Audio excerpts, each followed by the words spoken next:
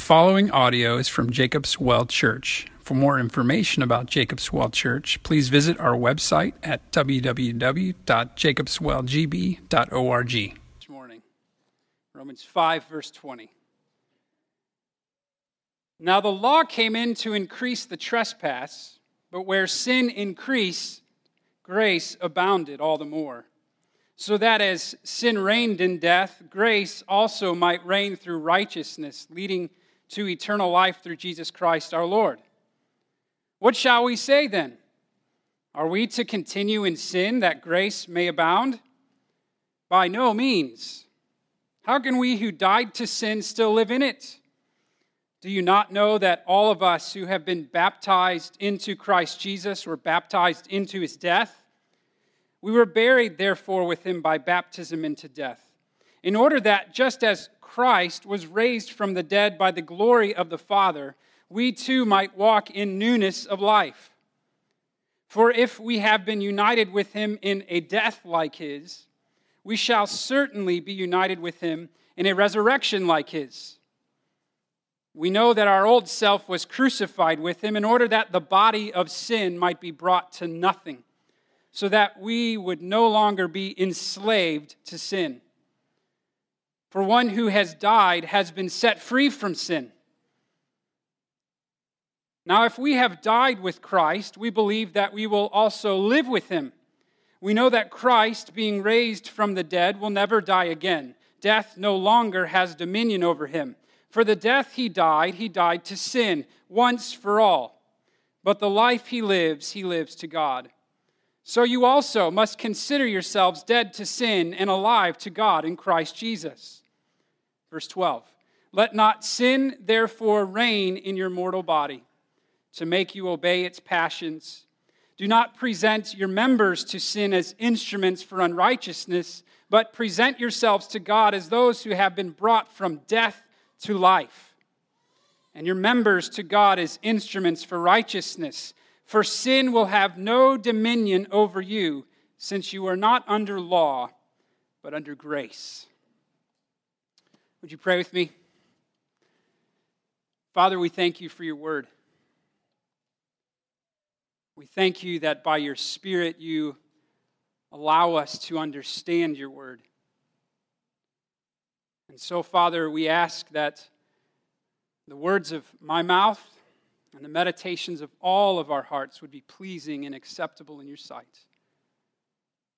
Teach us, we pray, as we attend to these matters, Lord. We love you and we pray in Jesus' name. Amen. On December 17th, 2008, a man named Scott Bolzen, anyone know Scott Bolzen? He was 46 years old at the time. He slipped in the men's restroom of his office building, hit his head on the ground, and when he stood up, he could remember nothing about the past 46 years of his life. Nothing. Nothing. He couldn't remember, and these are in his words, his first date, his first kiss with his wife, his wedding day, the birth of his children, all the memories that everyone else in the whole world shares. These are things, he says, I know I should remember. I have no emotional attachment to these, even if I look at pictures. 16 months later, he still hadn't recovered his memory. They say that he had an extreme, or has an extreme case of severe retrograde amnesia. This is how he described what it felt like. The best word I can use to describe it is just being lost. Because I lost who I am. It was just a lost feeling of not knowing where I am in this world and who I am, said Scott Bolzen. It's a question I want us to consider today. Do you know who you are? I don't just mean, I'm Jonathan, I'm a pastor, or I'm Susie, I'm an accountant, or Billy, and I work on the line. I don't mean that. I mean, do you know who you are beyond titles, beyond jobs, beyond roles, beyond your family name? What defines you? What's your identity? What makes you you? Do you know? You may think, well, I know who I am. Let me ask you this. Have you ever been anxious? You ever been afraid? Have you ever doubted, those big questions, the big life questions? How did I get here? Where did I come from? Where am I going? And what does it all mean? Or maybe you've felt overwhelmed by a bad choice you made. Maybe you've been burdened with regret. Maybe you feel stuck in a rut. Maybe you're trapped in a destructive lifestyle or a habit. You know who you are. You remember those Jason Bourne books and those movies, In the movie, he has this line. He says, I can't remember anything that happened before 2 weeks ago. I don't know who I am. I don't know where I'm going. None of it. You see, I fear that many, and myself included, we suffer from what I'm going to call practical amnesia. Sometimes it's more acute, it's momentary. We have these moments where we just forget who we are, we forget where we are, we forget what life's all about. To one degree or another, sometimes in moments, sometimes in seasons of life, I think that we suffer from amnesia. Practically speaking, we forget who we are. Still yet, there may be some here today who deep down in your soul, you've never really even known who you are, who you're meant to be. So where do we go for answers to these kind of a problem, this kind of question? Can we go to our culture? Our culture says you decide what's true for you. You decide what you want to be. Just set your mind to it, right? This is sometimes what we hear. Sometimes we maybe tell our kids this. Set your mind to it. You can do anything. Is that really true, though? Or our culture says if you don't like something about yourself, well, just change it. Even if it's something fundamental, even something biological, it's okay. You just become what you feel like you want to become. That's what our culture says. And our culture is good at accommodating this, what we could call identity confusion. I'm reminded of the all-gender bathroom I recently used at a local college. I went to the door, and both bathrooms said all-gender, and I honestly didn't know which one I could go into.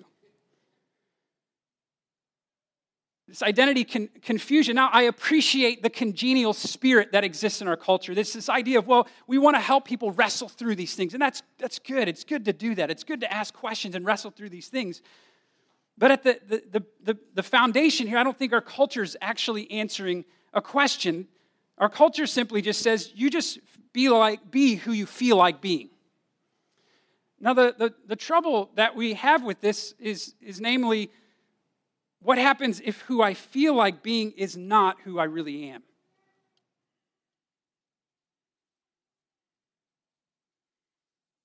So at the end of the day, our culture is not honest with us about who we are. Because our culture is not equipped to answer the question. So where do we go for answers? There's a painting we're going to put up here. I want to show you. There it is. Anyone know what this painting is? Leonardo da Vinci's Salvator Mundi, the Savior of the World. Now, did you know this? After 19 minutes with 4 bidders on the telephone in one room, this painting, this past Wednesday, November 15th, sold at auction for $450 million, shattering the high for any work of art sold at an auction in history. Earlier, as they were displaying the painting, 27,000 people had lined up at pre-auction viewings all over the world to get a glimpse at this masterpiece. It dates from about 1500. It was rediscovered in 2005. Now, here's the really interesting part. They're not really sure if Leonardo da Vinci painted it. Now, there's consensus among the experts, but the same experts who are saying that, also some of them got a percentage for restoring the painting. You see what I'm getting at there? Yeah, I'm going to say it's Leonardo's. I'm going to get a cut of whatever this sells for. But there are, to their credit, there are experts who think, yeah, it really is. But there's some who say, no way.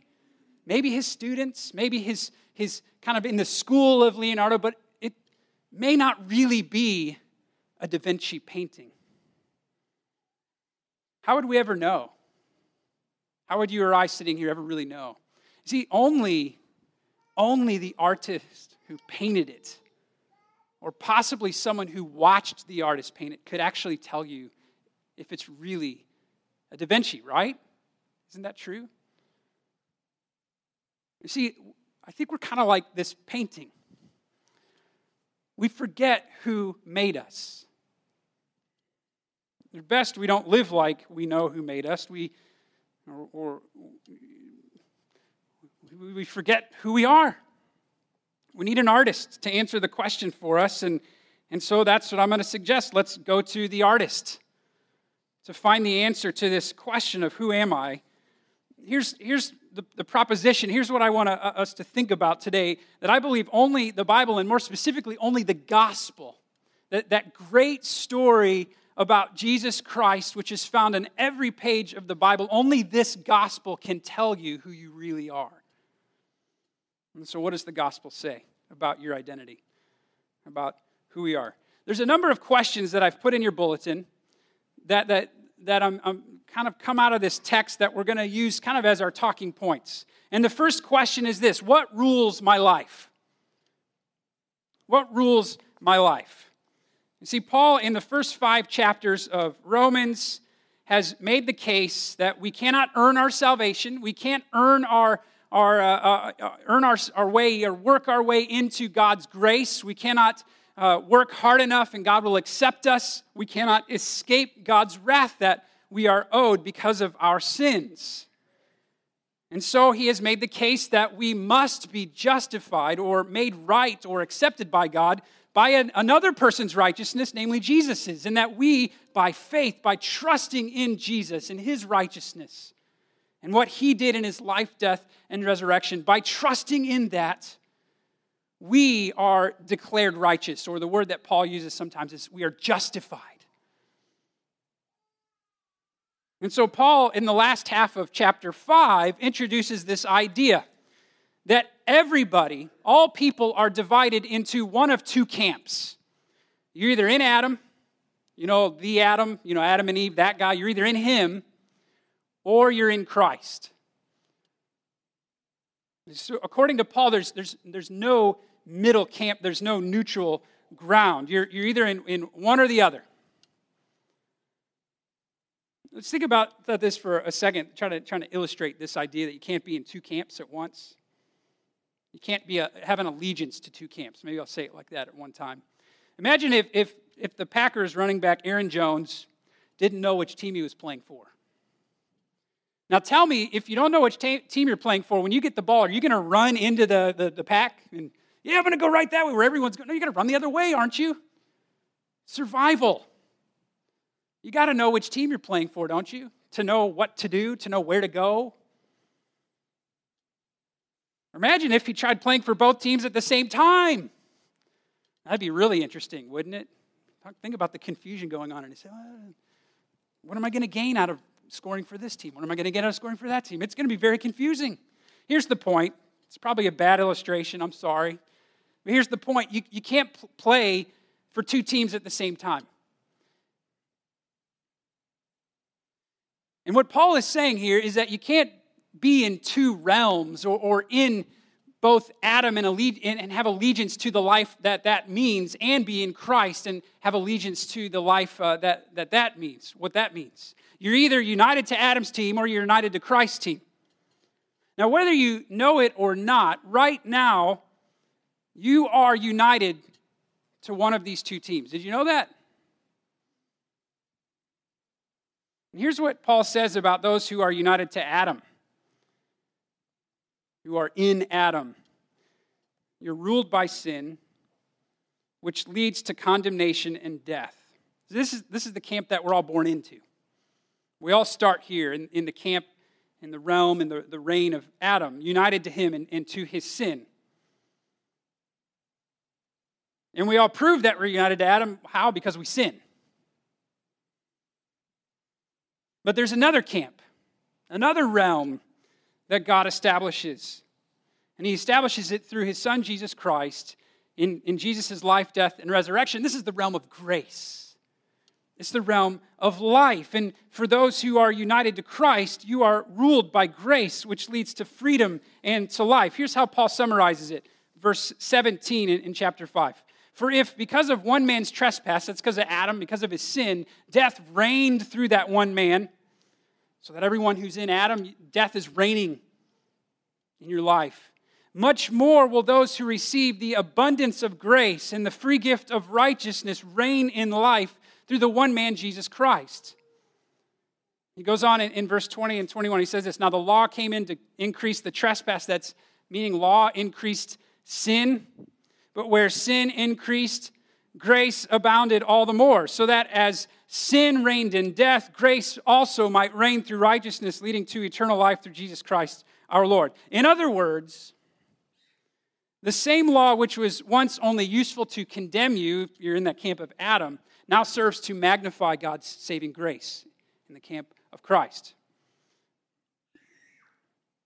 Here's kind of the argument, because you might be thinking, well, I don't understand, how does it make sense that the law, like God's word, the commandments of God, the truth of God's word, the truth of who God is, how does that increase sin? So here's how the flow of the argument goes. The law increases sin because the law defines right and wrong. Okay? Next, because we know what is right and wrong, we know that breaking the law is wicked, that it's willful, that it's sinful. We also know that the law even provokes sin. Paul talks about this in chapter 7. You know, like you hear the phrase, don't covet, you know, and then what do you start to do? You start thinking, am I coveting anything? Oh, I really like that guy's car. You see, we're so weak-minded that we hear the command to not do something or the command to do something, we start thinking about, it provokes us because we're weak. And so Paul says the law increases sin in these ways, and so as sin increases, grace increases all the more. Because it shows us how generous God is to us, because we are so sinful, says Paul, that God is even more generous and gracious to us to give us righteousness, to give us eternal life. And so if you're in the camp of Christ, that grace, that generous grace of God is what rules you. It's what reigns over your life. So here's, if you want to fill in the blank, here you go. You ready? Everybody's ready. Pencils up. The gospel says, and there is argument about if we should say there are only two ways to live or there is only two ways to live. Maybe we could just say the gospel says there are two ways to live and you can only live in one way. Maybe we'll say it like that. So all the grammatarians can be happy here. The gospel says there's two ways to live and you can only live in one way. Only one thing can rule your life. Either sin and death rule your life or grace rules your life through Christ. Now, the gospel not only answers this question of what rules my life, the gospel gets even more to the core, which is what Paul goes into in chapter 6, and it gets into this basic question, the main question, what I'm asking, who am I then? Depending on which camp I'm in, who am I? And here's the foundation of what I want to get at. The gospel says we are all united to someone. It's kind of the same thing I was just saying, but we're going to say it in a little different way here in chapter 6. You are united to someone. You're either united to Christ or you're united to that life of sin and death. This is what Paul wants to clarify. Now, Paul brings up this question at the beginning of 6. It's interesting. He says, what shall we say then? Verse 1. Are we to continue in sin that grace may abound? You see, Paul has just said that if you're united to Christ, then when you sin, grace increases. Exactly, literally, to be more exact, it says grace superabounds. That sounds cool, doesn't it? It's like kind of like superhero, you know? Superabounding grace. Every time I sin, grace abounds. Every time I sin, grace abounds. So the argument could go like this. Well, if grace increases when I sin, why not sin freely so I can get more grace? Or maybe you might say, like, if more sin only leads to more grace, why fight sin at all? There's actually a name for this.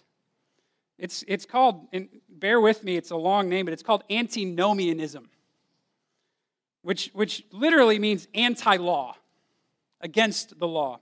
It's the view that holds that under the gospel of grace, the moral law is of no use. We're not obligated to keep it. The view in its fullness simply says we don't have any obligation to obey God's commands because we are saved by grace. How does Paul answer this objection, this antinomian objection, this against the law objection? What does he say in verse 2? By no means. Some older translations say, God forbid. That's the emphasis here. No way, Jose. See, the problem with antinomianism is that it has misunderstood the gospel identity. It misunderstands who we are in Christ. It cheapens God's grace. It misunderstands what it means to be in union with Christ. So Paul wants to clarify that. He wants to show us and to explain to us, to clarify that just because we're saved by grace and just because grace abounds when we sin does not mean in any shape or form, in any way, that we should not fight against sin if we're in Christ. And he explains this doctrine that's called union with Christ. And guys, I'll just tell you, union with Christ is an amazing doctrine that in the minuscule minutes we have this morning, there's no way we're going to even get close to tapping into the depth of this. So if you're interested in studying more, just go look up some resources about union with Christ. Sinclair Ferguson has a great book. You can start there. Rankin Wilborn has a great book. But here's what union with Christ, why it's so important. Pastor Kevin DeYoung says this about union with Christ. He says, union with Christ is the most important doctrine that you never think about. It's not just one of the blessings, it's the way of expressing all the blessings pertaining to our salvation. Another pastor says that union with Christ touches on the highest and most profound truths of the gospel and at the same time reaches down into the depths of the human heart to fill us with more joy and hope, more comfort and strength than anything else ever could. Sounds pretty good, doesn't it? Yeah. I'm a little bit nervous here if I can really pull this out, So what does Paul say about those who are united to Christ, those who are in union with Christ? Who are you if you're in union with Christ? And guys, listen up. If you're in Christ, if you're a believer, if you're a Christian today, this is true of you right now. First, he says in verse 2, how can you or we who died in sin still live in it? Do you not know that all of us who have been baptized into Christ Jesus were baptized into his death? He's saying that in Christ you are dead to sin. Not like it's like you are dying to sin every day. No, you are dead to sin.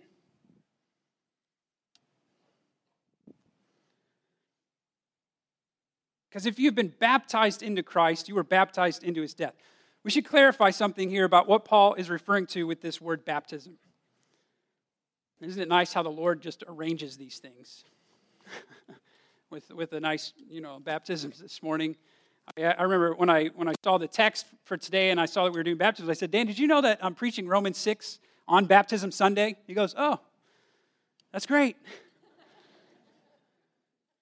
Here's the thing to keep in mind, though, about what Paul is using this word baptism. Guys, he's not actually talking about water baptism. Certainly would include what water baptism symbolizes, but that's not what he's actually talking about. Not in its fullness. You know what he's talking about is something else. Why would I say he's not actually talking about only water baptism?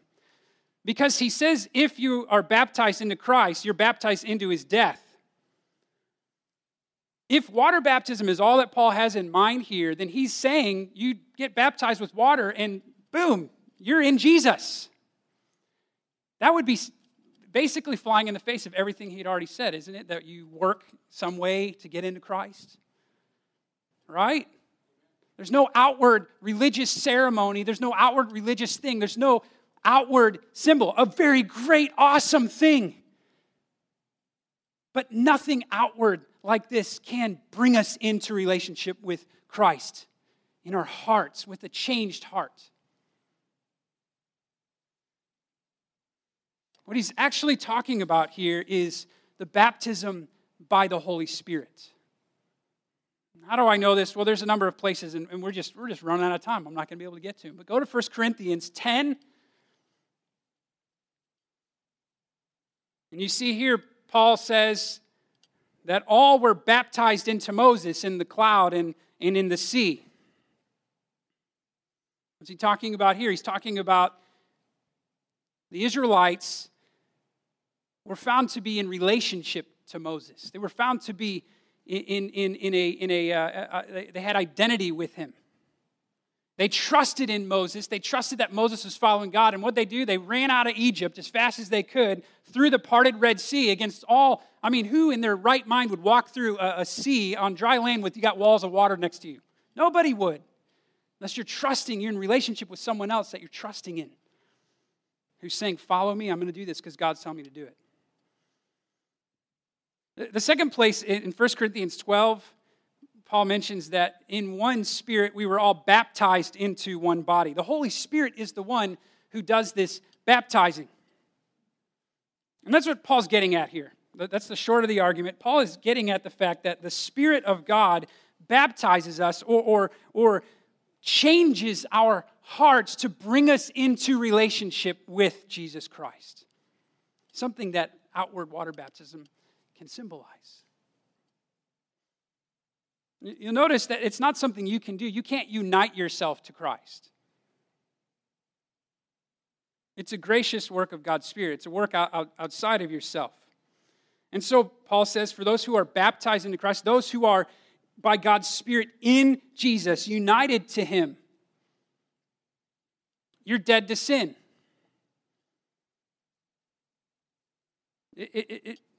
It's not possible. What this means is it's not possible for those who are Christians, those who are in Christ, to willfully and unrepentantly continue in sin. It's just not possible.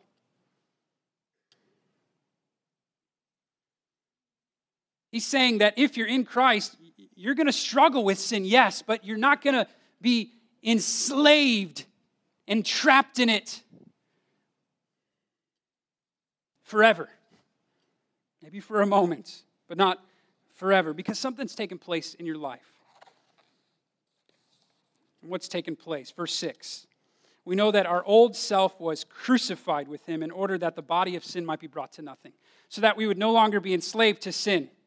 For one who has died has been set free from sin. So it means this, guys. If you're in Christ, if you're united to Christ, who you are is this. Your penalty has been paid. The guilt of your sin has been removed. The old self under the reign of sin is gone. The power of sin has been broken. You're set free to fight sin.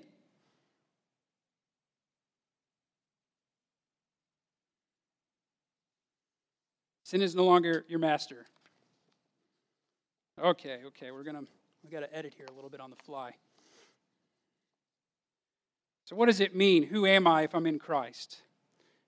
First, it means that you're dead to sin. I am dead to sin if I'm in Christ.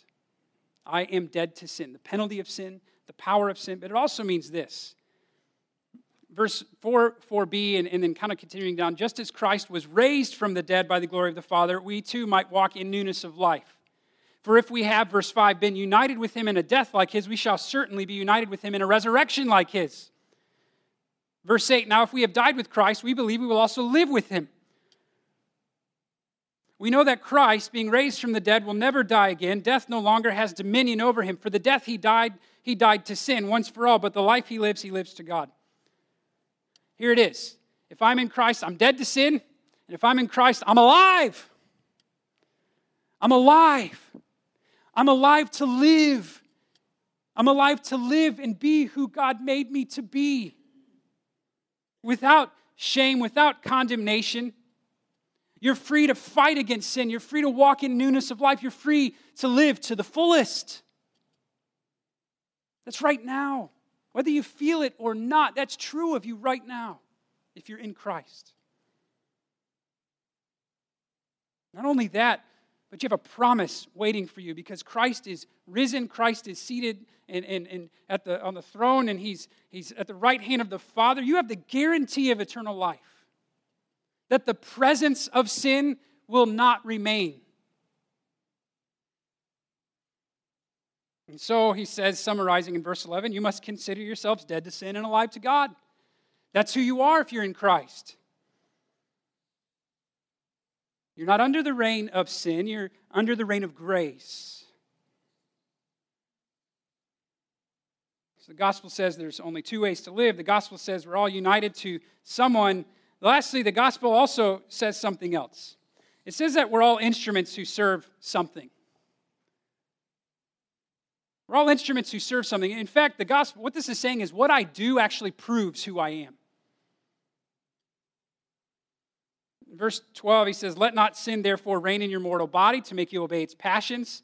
Do not present your members to sin as instruments for unrighteousness, but present yourselves to God as those who have been brought from death to life, and your members to God as instruments for righteousness. For sin will have no dominion over you. Guys, what we want to think about when we think about this is not, well, if I'm in Jesus, then that means I'm not ever going to sin again. I'm not going to struggle. I'm in Jesus, right? No. You're going to sin. What this is saying is that if you're in Jesus, you are free to fight against that sin, to battle that sin, to say no to that, to think that sin has been nailed to the cross. I'm not going to let it have mastery over me anymore. And you know what? By God's grace, you will. Maybe not every time. Maybe not in every way. I'm reminded of that every day. My own home. How much I fail. I'm reminded of that when I get anxious. Anxious about the future. Anxious about the unknown. Anxious about all kinds of things. And I'm reminded, I got to battle this. This is not who I am.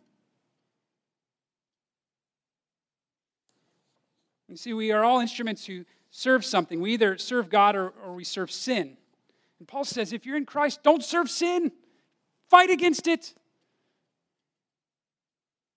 Because the power has been broken. It does not have dominion over you. You think for a moment, if I used to build trains, okay? I didn't, but let's just say I used to build trains. And that's, I was a train builder. Great at building trains, really good at it. Built great trains. And then I got a new job building houses. Now let's say I tried building houses the way I built trains. What's going to happen? Problems, right? All kinds of problems. I'm either going to have a great looking train house that no one's going to want to live in. Maybe someone probably would, actually.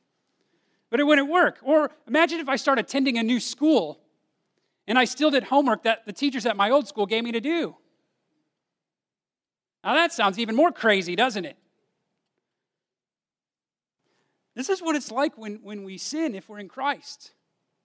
We're forgetting who we are. We're forgetting where we are. We're forgetting whose we are.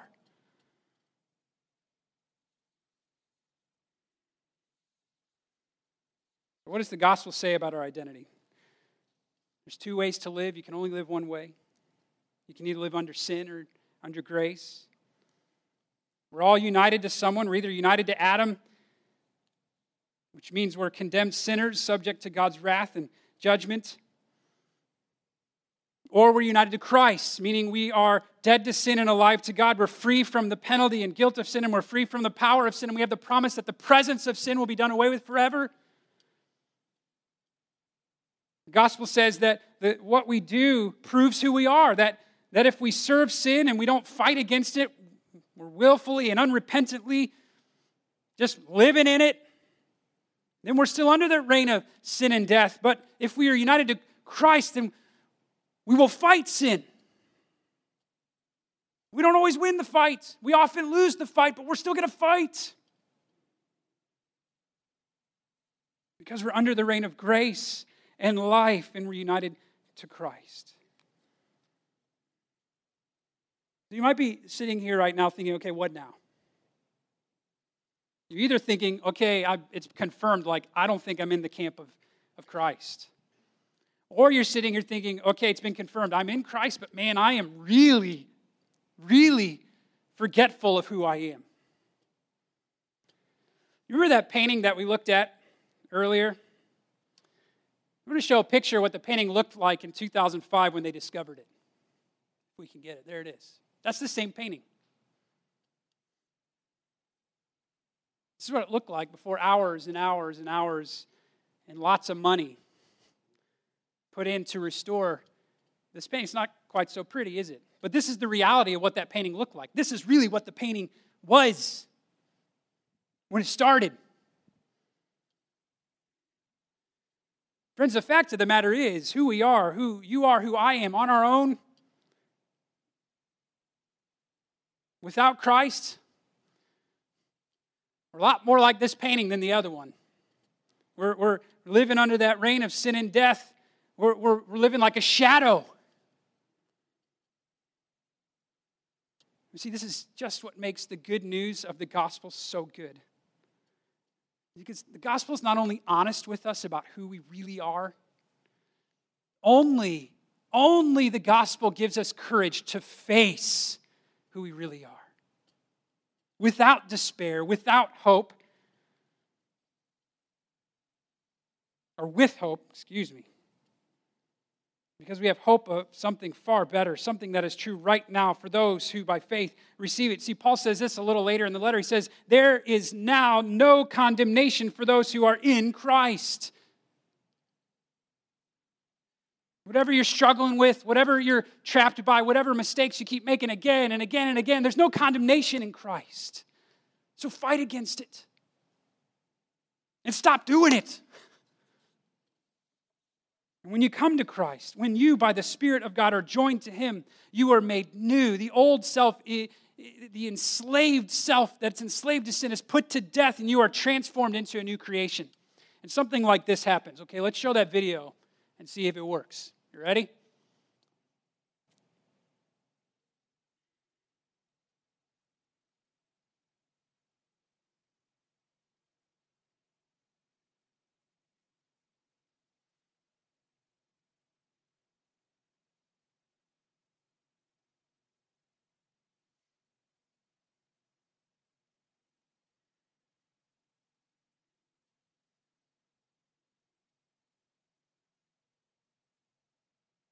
You see, it's only the gospel that empowers you to live your life to the fullest, to be who you were meant to be.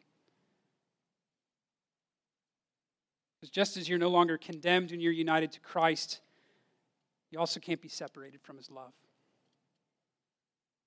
You can walk in newness of life. You can battle that sin. And you can stand up saying, I know that death is defeated, and by God's grace, Jesus reigns in me. Here's the good news, friends, especially if you're going, I don't think I'm in that camp. I don't think I'm in the camp of Christ.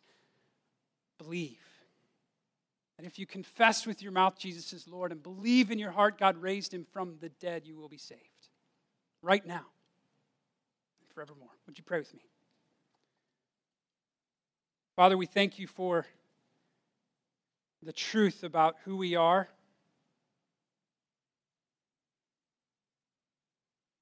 And we ask, Father, that You would remind us that we don't have to be scared of the truth of who we are, but we can run straight to You, knowing that You know everything about us, knowing that You transform us and make us new, that the old self is gone, that we are no longer trapped and enslaved to sin, but we are brought to life. So, Lord Jesus, help us to live under the reign of grace to the glory of God. Amen.